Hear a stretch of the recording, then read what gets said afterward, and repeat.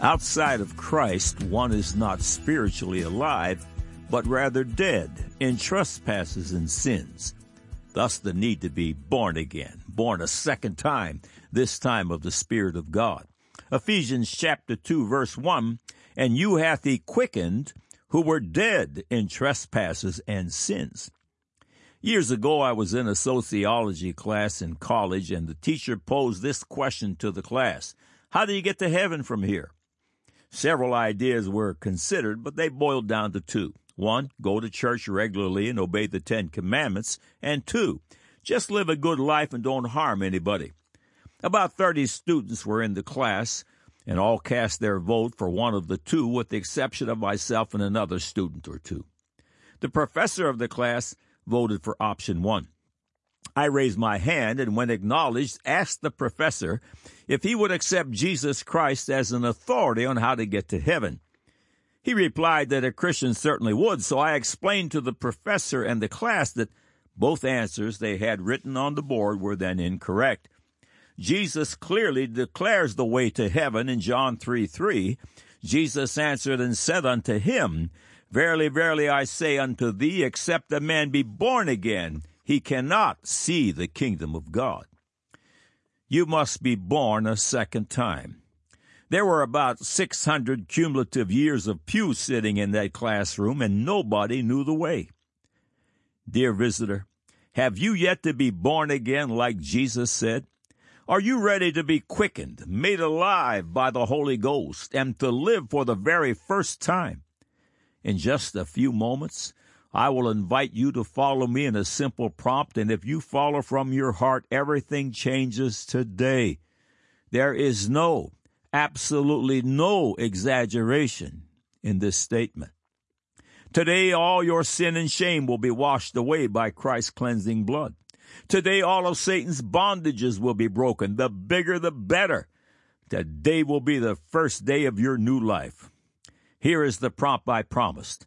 Follow the instructions now. Click on the Further with Jesus for childlike instructions and immediate entry into the kingdom of God. Now for today's subject. God said, Genesis 2, 8 through 15. "And the Lord God planted a garden eastward in Eden, and there he put the man whom he had formed. And out of the ground made the Lord God to grow every tree that is pleasant to the sight and good for food, the tree of life also in the midst of the garden, and the tree of the knowledge of good and evil. And a river went out of Eden to water the garden, and from thence it was parted and became into 4 heads. The name of the first is Pison. That is it which compasseth the whole land of Havilah, where there is gold. And the gold of that land is good. There is bdellium and the onyx stone. And the name of the second river is Gihon. The same is it that compasseth the whole land of Ethiopia. And the name of the third river is Hiddekel. That is it which goeth toward the east of Assyria. And the fourth river is Euphrates. And the Lord God took the man and put him into the Garden of Eden to dress it and to keep it. God said, Mark chapter 13, verse 31, "Heaven and earth shall pass away, but my words shall not pass away." Man said, "I want sound bites, nothing intense or deep. My phone does my thinking for me. I love food and cars, dope and booze, high-tech stuff and sex. That's what I call living.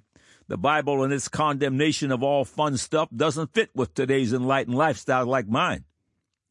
Now the record.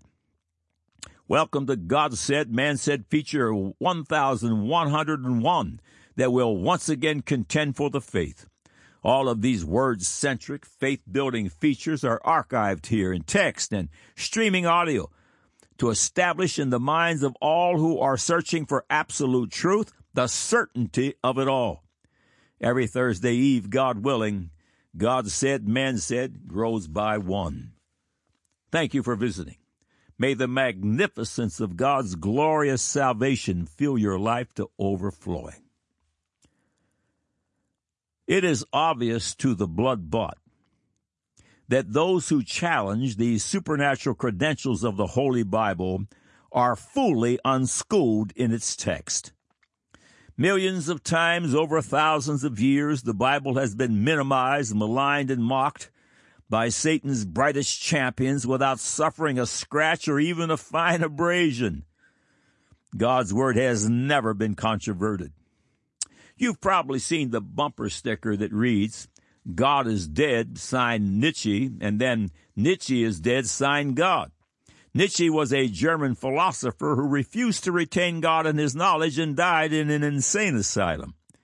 Romans chapter 1:28, "And even as they did not like to retain God in their knowledge, God gave them over to a reprobate mind to do those things which are not convenient." Reprobate means worthless. That's basically how it works. Be of good cheer, child of God. The skeptics will not succeed tomorrow or in their next excursion into outer space. The word of God cannot be broken. Jesus said in John 10:35, "And the scripture cannot be broken." And of course, that's true. Biblical antagonists somehow think they have succeeded, yet they never have. That's never with a capital N. 2 Thessalonians 2:8-11 speaks of the end of time which has now come upon us, and it reads, "And then shall that wicked be revealed, whom the Lord shall consume with the spirit of his mouth, and shall destroy with the brightness of his coming, even him whose coming is after the working of Satan, with all power and signs and lying wonders, and with all deceivableness of unrighteousness in them that perish, because they receive not the love of the truth, that they might be saved. And for this cause God shall send them strong delusion, that they should believe a lie." Reprobate minds and strong delusion will be the mindset of the world's citizenry during the final days leading up to Armageddon. Archaeology is one of the 4 proof categories you'll find on the God Said, Man Said navigation bar. The archaeology category also includes paleontology, geology, ancient history, and societal records, and occasionally microbiology. This category demonstrates the incredibly perfect and inerrant historic record laid out in Holy Scriptures. It includes the miraculous accounts, certainly like a literal 24-hour-day creation, the Garden of Eden, Adam and his rib wife Eve, a tempting serpent, the loss of immortality, and onward. The skeptics would dub it the mythical Garden of Eden, but it is not a myth or a fairy tale. The biblical record continues to be confirmed detail after detail. You can be sure that the very beginning of time has not been neglected. The Genesis record of a paradise called the Garden of Eden has been and is being confirmed by numerous archaeological finds, ancient societal non-biblical records, and by the geological record. Now, satellite images can be added to the proof. Before we review the latest entree on Eden, foundational information from previous God Said, Man Said features follow. Special note: it is important to keep in mind as you study the Scriptures that the Earth's surface experienced serious changes as a result of the global flood in the days of Noah. As you read on, you'll discover that various academic disciplines are doing a marvelous job of putting the pieces together. You will note differences of opinion as the scholars labor to reconstruct the picture, but what will be clear is that there is a plethora of ancient and credible witnesses that shout yes to Eden. God Said, Man Said, undeniable proof, every jot and every tittle, 47. God instructed Moses to pen the first 5 books of the Bible known as the Pentateuch, of which Genesis is the first. The Genesis record was not hand-me-down accounts passed from one generation to the next, but God's direct, hands-on, eyewitness report. Ancient non-biblical societal records exist that were handed down from generation to generation, what makes them garbled, but they do retain amazing similarities. The following excerpts are from Haley's Bible Handbook. The particular spot which tradition has fixed as the site of the Garden of Eden is a group of mounds 12 miles south of Ur known as Eridu. It was the home of Adapa, the Babylonian Adam. The Weld Prism says the first two kings in history reigned at Eridu. Ancient Babylonian inscriptions say near Eridu was a garden in which was a mysterious sacred tree, a tree of life planted by the gods, whose roots were deep, while its branches reached to heaven and protected by guardian spirits, and no man enters. The ruins of Eridu were excavated by Hall and Thompson, of the British Museum, 1918 to 1919. They found indications that it had been a prosperous city, revered as the original home of man.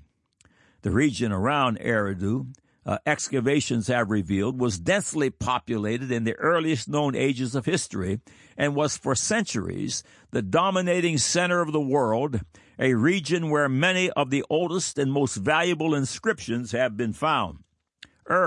Home of Abraham, was 12 miles from Eridu. Farah, traditional home of Noah, was 70 miles away. Obed el-Ebeid, where the oldest known historical document was found, was only 60 miles from Eridu. Lagesh, where immense primitive libraries were found, was only 60 miles from Eridu. Nippur, Library Center, 100 miles from Eridu. Erech, Nimrod City, 50 miles from Eridu. Larsa, where Weld Prism was found, was 40 miles from Eridu. Babylon, only 150 miles from Eridu. Early Babylonian inscriptions abound in references to a tree of life from which man was driven by the influence of an evil spirit personified in a serpent, and to which he was prevented from returning by guardian cherubs. Among the information on these tablets is a story of Adapa so strikingly parallel to biblical story of Adam that he is called the Babylonian Adam, Adapa, the seed of mankind, the wise man of Eridu, blameless. Then he offended the gods. Through knowledge, then he became mortal. Food of life he ate not. Sickness he imposed on the people. The gods said, he shall not rest. They clothed him with a mourning garment. See Price's Monuments in the Old Testament. Other traditions of the fall of man include the Persian. Our first parents, innocent, virtuous, and happy, lived in a garden where there was a tree of immortality until an evil spirit in the form of a serpent appeared. End of quote. Adam in the Garden of Eden? Of course. End of quotes. God said, man said, in the beginning, part 3.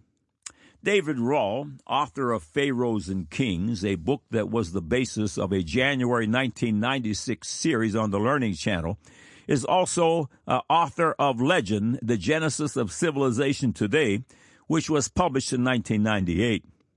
BiblicalHeritage.org discusses Rahl's book in the following excerpts. Wouldn't it be nice to find the actual location of the real Garden of Eden? In theological circles, it would be a discovery that could equal that of the Dead Sea Scrolls. Well, guess what? Archaeologist David Rahl claims to have found the site described in Genesis as Eden in a lush valley beneath an extinct volcano in northern Iran. The Jerusalem Report, February 1, 1999, broke the story in the article Paradise Found. 10 miles from the sprawling Iranian industrial city of Tabriz to the northwest of Tehran, says British archaeologist David Rahl, he has found the site of the biblical garden. As you descend a narrow mountain path, you see a beautiful alpine valley just like the Bible describes it, with terraced orchards on its slopes, crowded with every kind of fruit-laden tree, says Rahl, a scholar of University College London, who has just returned from his third trip to the area where mud brick villages flourish today. What made Rahl look in this location in the first place?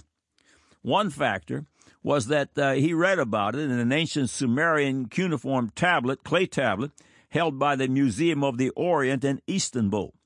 The other factor was the work of the late little-known British scholar Reginald Walker. The ancient tablets described a 5,000-year-old route to Eden. He has been researching the location since the late 1980s through academic documents. In April 1997, Raul did something very remarkable to prove his point. He set out from the Iranian town of Awaz, near the northern tip of the Persian Gulf, with only his Jeep driver for company, according to the article. They traveled north toward Kurdistan through what Raul calls lawless terrain, trusting to luck to avoid the various guerrilla factions active in the region. Raul followed a route documented in the Sumerian cuneiform epic Emerker and the Lord of Aratta, supposedly taken 5,000 years early by an emissary of the Sumerian priest king of Uruk. The emissary had been dispatched to Aratta on the plain of Eden, known to Sumerians as the land of happiness and plenty, to obtain gold and lapis lazuli to decorate a temple that Enmerker was building in Uruk. The cuneiform epic describes the dutiful emissary's 3-month trek on foot via 7 passes through the Zagros Mountains to the footholds of Mount Sehand, the southern edge of Raul's Eden, and his successful procurement of the required valuables. Raul believes the ancient Sumerians, Babylonians, and Assyrians all knew of an earthly paradise that had once laid beyond what they call the 7 heavens. For them, Eden was still very much an earthly place. The garden described in the Bible places the headwaters of 4 rivers in it, the Tigris, the Euphrates, the Gihon, and the Pishon. Obviously, the Tigris and Euphrates are well-known rivers, but the other 2 have been real problems in the past. Raul has identified them as the Arxes and the Euxine, which puts the headwaters of all 4 rivers in his Eden. Interestingly, the Euxine, Raul's equivalent to the Pison, which the Bible identifies with gold, is known locally as the Golden River and meanders between ancient gold mines and lodes of lapis lazuli. Making his case even stronger, Raul says that he has found the land of Nod, which the Bible describes as east of Eden. Nod was Cain's place of exile after the murder of his brother Abel. Today the area is called Nokdi. But it doesn't end there, because a few kilometers south of Raul's Nod, at the head of a mountain pass, lies the sleepy town of Helabad. Formerly it was known as Keryabad, which means settlement of the Keru people.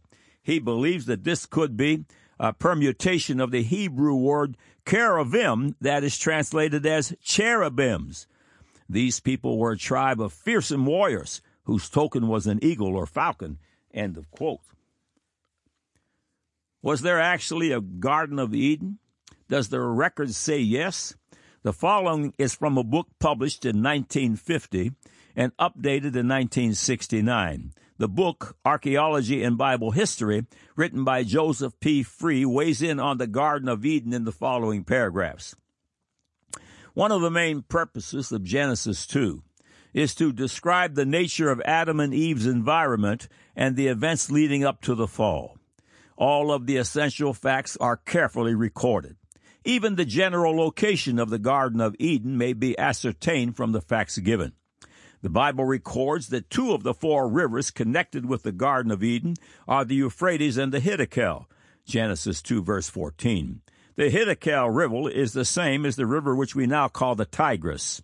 This is demonstrated by Babylonian clay tablets, which apply the name Iddiglat, of which Hiddekel is a variation to the river known today as the Tigris.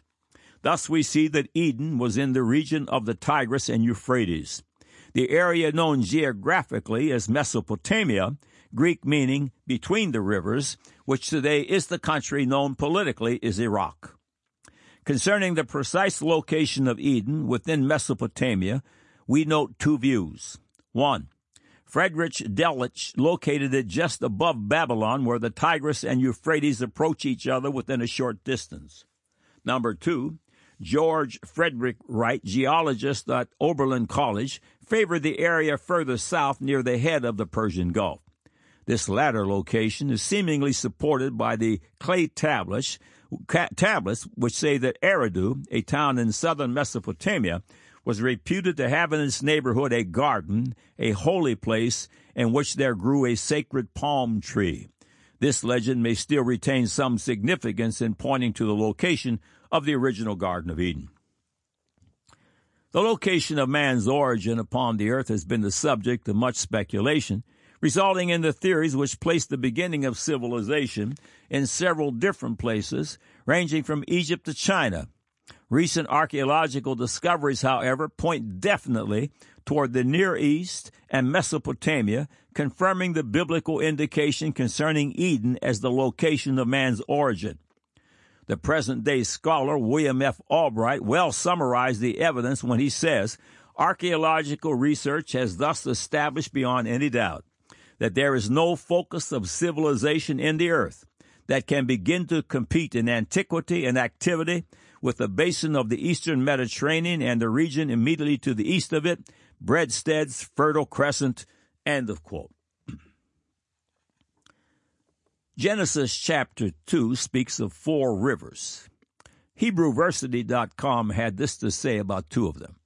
The Hebrew meaning of the name Pishon comes from the old Hebrew root P-O-Sh, which means to jump or to bounce, and refers to the strong stream of the water.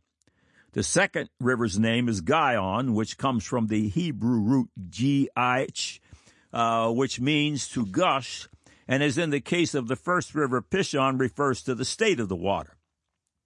A river by the name of Gihon can be found outside the old city of Jerusalem today. This river is named Gihon because of the biblical description of the crowning of King Solomon as described in 1 Kings. The king also said unto them, "Take with you the servants of your Lord, and cause Solomon my son to ride upon mine own mule, and bring him down to Gihon." I would like to conclude with an intriguing anecdote. Today, the Hebrew name of the Jerusalem Water Company is Gihon, end of quote. The article Scientific Search for the Garden of Eden, subhead, "The Remarkable Geological and Geographical Accuracy of Genesis 2, was written by Dave Armstrong and published January 18, 2022. Excerpts follow. Carol A. Hill is a Presbyterian geologist whose work on Noah's flood has been very useful in my research on that topic.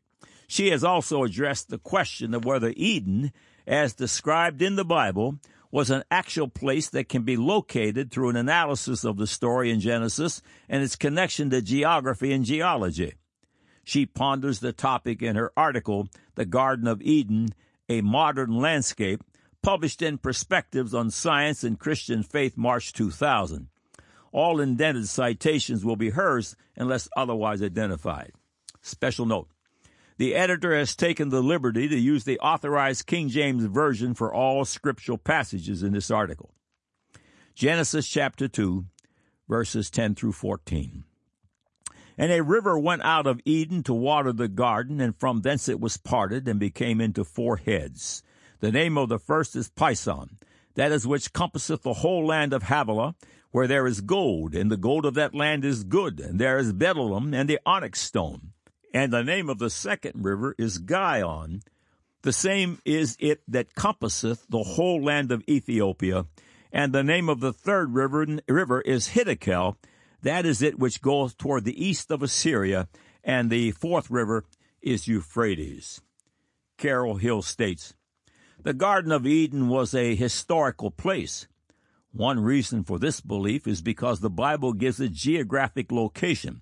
2 of the names of the 4 rivers mentioned in Genesis 2:10 through 14 have been preserved from biblical times.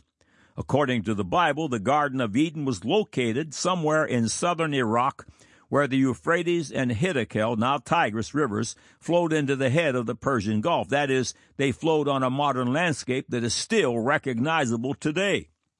1. All 4 rivers were historical rivers, not mythical rivers made up in the mind of the Genesis writer. 2. All 4 rivers flowed into the Persian Gulf in the land of Mesopotamia. They were not rivers that flowed in other parts of the world, as has been suggested by various authors. 3.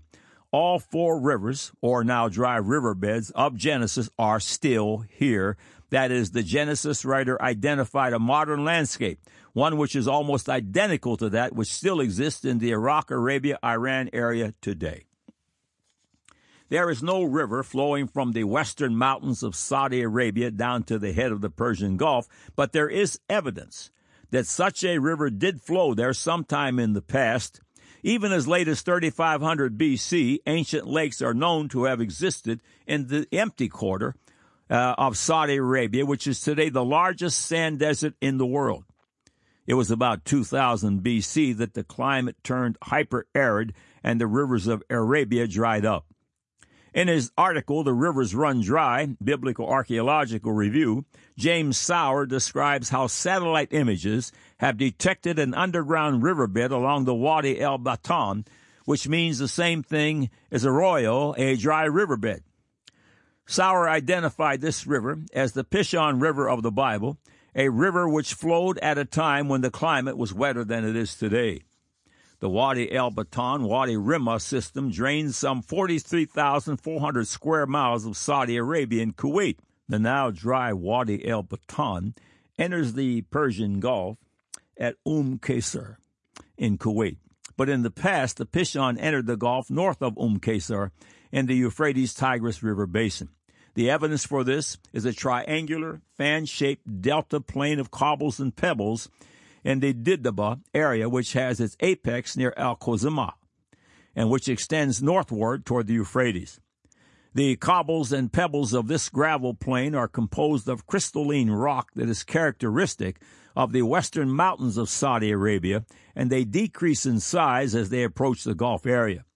The geological implication of this is that the source of the cobbles was to the southwest in Saudi Arabia, and that enough water once flowed in the Pishon River to transport rock debris from the western highlands down toward the Euphrates-Tigris River basin.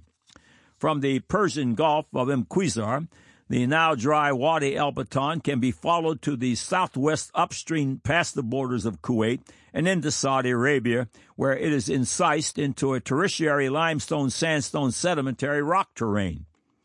Then just past El Hatafa, the dry riverbed is engulfed by immense sand dunes and disappears. This is where the satellite photos come in. These photos indicate that the Wadi El Batan continues to the southwest beneath the sand and emerges as the Wadi Rimah. That is, both wadis were part of the same river system in the past before being covered by sand dunes.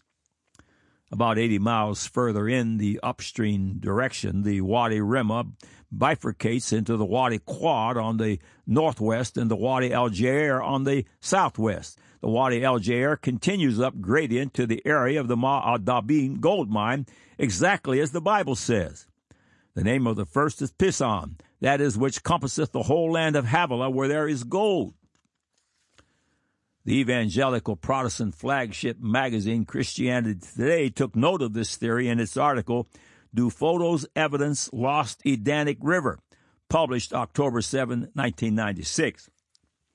Former NASA scientist Farouk El-Baz was assessing environmental damage to the Kuwaiti desert after the Persian Gulf War when he first noticed smooth pebbles of basalt and granite that looked out of place amid the local limestone. We can find these rocks in abundance only in the western part of the Arabian Peninsula, he said, right on the east side of the Red Sea. El-Baz is now director of the Boston University Center for Remote Sensing. His satellite photo analysis revealed a dry channel connecting the western mountains with Kuwait, partially covered by sand dunes. The Hijaz Mountains, from which spring the Arabian River, do produce gold, and the river passes a city called Hadiyah. The discovery makes it much harder for skeptics to ignore the possibility that the biblical text accurately preserved many earlier traditions, archaeologist James Sauer wrote in Biblical Archaeology Review. El-Baz says the climate in the Arabian desert and other nearby areas was much wetter about 5,000 years ago. He believes some of the river's flow may still be on an underground aquifer and available for irrigation. Armstrong wonders, where was Eden? All of these ancient mounds. Eridu is archaeologically one of the oldest settlements known in southern Mesopotamia, dating to about 4,800 BC. According to ancient Mesopotamian tradition, Eridu ranks as the oldest city in the world, and it was also regarded as a sacred city. The mound of Eridu is located about 12 miles southwest of Ur. Geologist Carol Hill concludes, the Bible locates the Garden of Eden at the confluence of the four rivers of ancient Mesopotamia. The Bible correctly identifies the Pishon River as draining the land of Havilah, Arabia, from whence came gold, bdellium, and onyx stone. The Bible also correctly identifies the Euphrates and Tigris, both of which are modern rivers which drain approximately the same area of Mesopotamia as they did in ancient times. The Gihon, while not positively identified, is probably the Karka, which encompasses the whole land of Cush, which is western Iran. Thus, the Bible locates the Garden of Eden as somewhere near where the head of the Persian Gulf may have existed some 6,000 years ago, that is, on a modern landscape similar to that which exists in southern Iraq today. I'm not persuaded by Dr. Hill's selection of Eridu as Eden because, in my opinion, it doesn't appear to line up with the biblical description in Genesis 2:10. A location southeast of it makes much more sense to me in terms of the confluence of the four rivers according to a map that shows all four proposed rivers, the four Dr. Hill agrees with. I'm actually not as much interested in pinpointing Eden as I am in showing that the biblical indicators of location are of a sort that can be scientifically analyzed. That's the exciting and fascinating aspect of all this. End of quote. From Genesis chapter 1 to Revelation chapter 22, the last chapter of the Bible, it is true and righteous altogether. The last word of this beautiful, inerrant book was penned nearly 2,000 years ago, with no words added, and it remains the constant authority for all things of consequence. The challengers still jeer from the sidelines, but to no avail. It was Charles Darwin's contention that as science grew in knowledge, it would prove that God and his Bible were irrelevant. However, the contrary has always been the case. Today's science continues to confirm, usually inadvertently, one biblical truth after another, miracles and all. I need to know it's true. Everything depends upon it, and I do mean everything. When Genesis and the six-day creation is true, when the Garden of Eden and Adam and Eve are true, when the devil, the forbidden fruit, and the fall are true, when Noah and the global flood are true, then 1 John chapter 1 verse 7 is true. But if we walk in the light as he is in the light, we have fellowship one with another, and the blood of Jesus Christ his Son cleanseth us from all sin. Then John 11:25 and 26 is true. Jesus said unto her, I am the resurrection and the life. He that believeth in me, though he were dead, yet shall he live. And whosoever liveth and believeth in me shall never die. Believest thou this? Then Revelation 21, 1 through 5 is true. And I saw a new heaven and a new earth, for the first heaven and the first earth were passed away, and there was no more sea. And I, John, saw the holy city, New Jerusalem, coming down from God out of heaven, prepared as a bride adorned for her husband. And I heard a great voice out of heaven saying, Behold, the tabernacle of God is with men, and he will dwell with them, and they shall be his people, and God himself shall be with them and be their God. And God shall wipe away all tears from their eyes, and there shall be no more death, neither sorrow nor crying, neither shall there be any more pain, for the former things are passed away. And he that sat upon the throne said, Behold, I make all things new. And he said unto me, Write, for these words are true and faithful. True, true. Every jot and every tittle is true. Surely this solid rock, this holy, unchanging, and living book is the only place to build a life that will last forever. Choose life and live. God said, Genesis chapter 2, verse 8, And the Lord God planted a garden eastward in Eden, and there he put the man whom he had formed. God said, Mark 13:31, Heaven and earth shall pass away, but my words shall not pass away. Man said, I want sound bites, nothing intense or deep. My phone does my thinking for me. I love food and cars, dope and booze. high-tech stuff and sex. That's what I call living. The Bible and its condemnation of all that fun stuff doesn't fit with today's enlightened lifestyle like mine. Now you have the record.